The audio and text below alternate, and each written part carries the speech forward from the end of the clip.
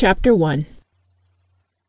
Cassandra Wilson was on top of what she guessed was an empty firehouse. A beautiful woman with dark skin and long wavy black hair approached her. The woman hugged her without saying a word. Cassandra felt complete love and comfort in her arms. The woman held her tight. When she finally released Cassandra, the woman stared at her. The woman never spoke, but Cassandra could hear her in her head. The woman told her to let go of Ray and that he was okay now. The woman had concern in her eyes and wanted Cassandra to reach out to Junior, to check on him, protect him, and love him. Cassandra shook her head adamantly to tell the woman no, and frowned. The woman closed her eyes, determination evident on her face. Cassandra kept hearing the word, Junior, repeated over and over in her head. "Mom!" Kyra shouted. Cassandra woke with a start. Kyra was shaking her bed. "Wake up! You have to take us to school." Cassandra was awake, or at least more awake than she had been in the 18 months. She shuffled out of bed and rushed to do her regular routine. Her 2 kids were ready to go. She knew she needed to get herself together. She needed to get back to reality. She needed to get back to life. 30 minutes later, Kyra confirmed this when dropping her off at the high school. Before getting out of the car, Kyra looked at her mom with nothing but disappointment and maybe a little bit of resentment and said, "Wake up, Mom. Captain Ray is never coming back to life." "But we are still here." Kyra shook her head with a scowl on her face, then continued, "I can't do this anymore. I can't raise Max. I'm just a kid. You need to wake up and be here." Then she left, slamming the van door shut without giving Cassandra the ritual kiss and hug.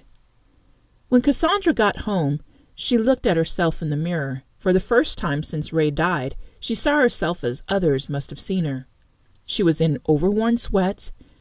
Her dark brown curly hair was frizzy and out of control. Her dark hazel eyes were bloodshot from either the constant lack of sleep or the occasional bout of tears.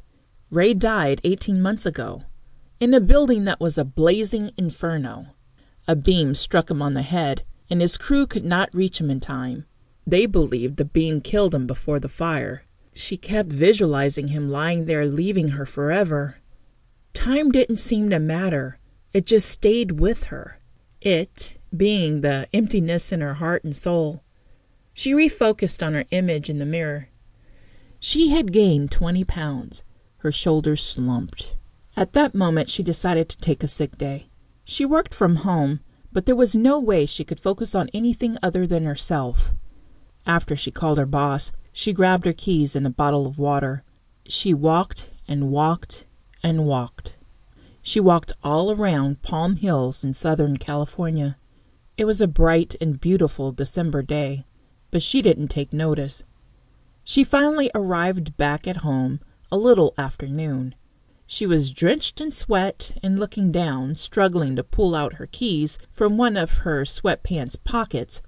She was still looking down when she heard a deep, familiar voice coming towards her. "Are you Cassie?" "Ray?" Cassandra immediately thought with hope and disbelief. The voice sounded so much like Ray. She instinctively looked up and felt her heart rate increase. Of course it wasn't Ray. It was someone, though, who resembled him so very much, but so much younger and with a darker skin tone. Her Ray had been 62, with the face of Sam Elliott and the body of The Rock. Cassandra frowned from confusion and disbelief. She finally found her voice and answered him. "Yes." The man cleared his throat and rubbed the right side of his cheek, just the way Ray would do whenever he had something to tell her or ask, but didn't know how to say it or ask it. "I'm Ray Jr." Cassandra's eyebrows raised and her eyes filled with tears. "Of course you are. I've wanted to meet you. Dad talked about you a lot. But you didn't come to his funeral. You didn't even return his phone calls," Cassandra said. "No, I didn't. Dad left voicemails and also sent me emails all the time." "Why? Why didn't you go to Ray's funeral?" "It was too late for the funeral. Dad was already gone, so what was the point of me coming?"